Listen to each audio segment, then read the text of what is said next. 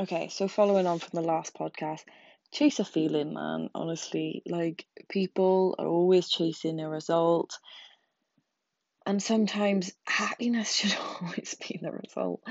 Um, I know just from my journey in itself, I was always chasing a dream body, but because my mind was so fucked, I couldn't appreciate it, and it hurts now to look back over 5 or 6 years, um, and be like, wow, girl, you looked incredible, but you couldn't appreciate it. But now it's so amazing because I walk around and I'm just me and I know me and I dress for me and I just own who I am. I don't care, and it's just so wonderful. And to think now I've achieved this and I gotta maintain it daily because I would slip if I didn't.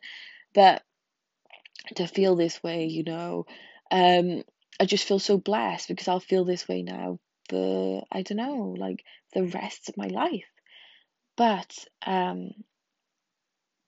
it feels like it took forever to get here. It took over 11 years to get here. Um, but even not even then, it did take from maybe the age of 7 all the way up because I was always conscious from the age of 7. I wasn't myself.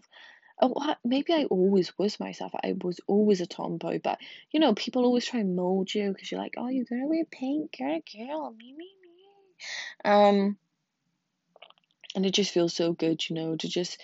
And don't get me wrong, of course I have days where I'm just like, but then I catch my fucking self, and I catch myself when I look at myself in the mirror and I say mean things. I'm like, you fucking shut up, and I'm just like, no, go on, girl, and I'm considerate and I'm passionate and I'm so nice to myself and I understand, but that doesn't mean I let it fucking slide.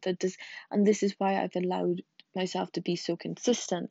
And it was so hard, but now over 2 years, I'm so happy because I haven't gone from one extreme to the next. I feel like I've consistently got you, I've consistently built you, and that has been the best thing ever for me. No going back and forth, no yo-yoing. So please, I promise you now, work on your mindset, put your mindset first. Motivational speeches, 10 to 15 minutes of something positive every day. There's no point going to the gym if your mind's not in it like that. A body will never solve your problems. But if you have your mindset right, you could appreciate your body now while you work on it. Because all you gotta do is just appreciate you doing your best. And then you'll be like, you go girl, you're fucking tired and you're in the gym, So I hope it helps. See ya.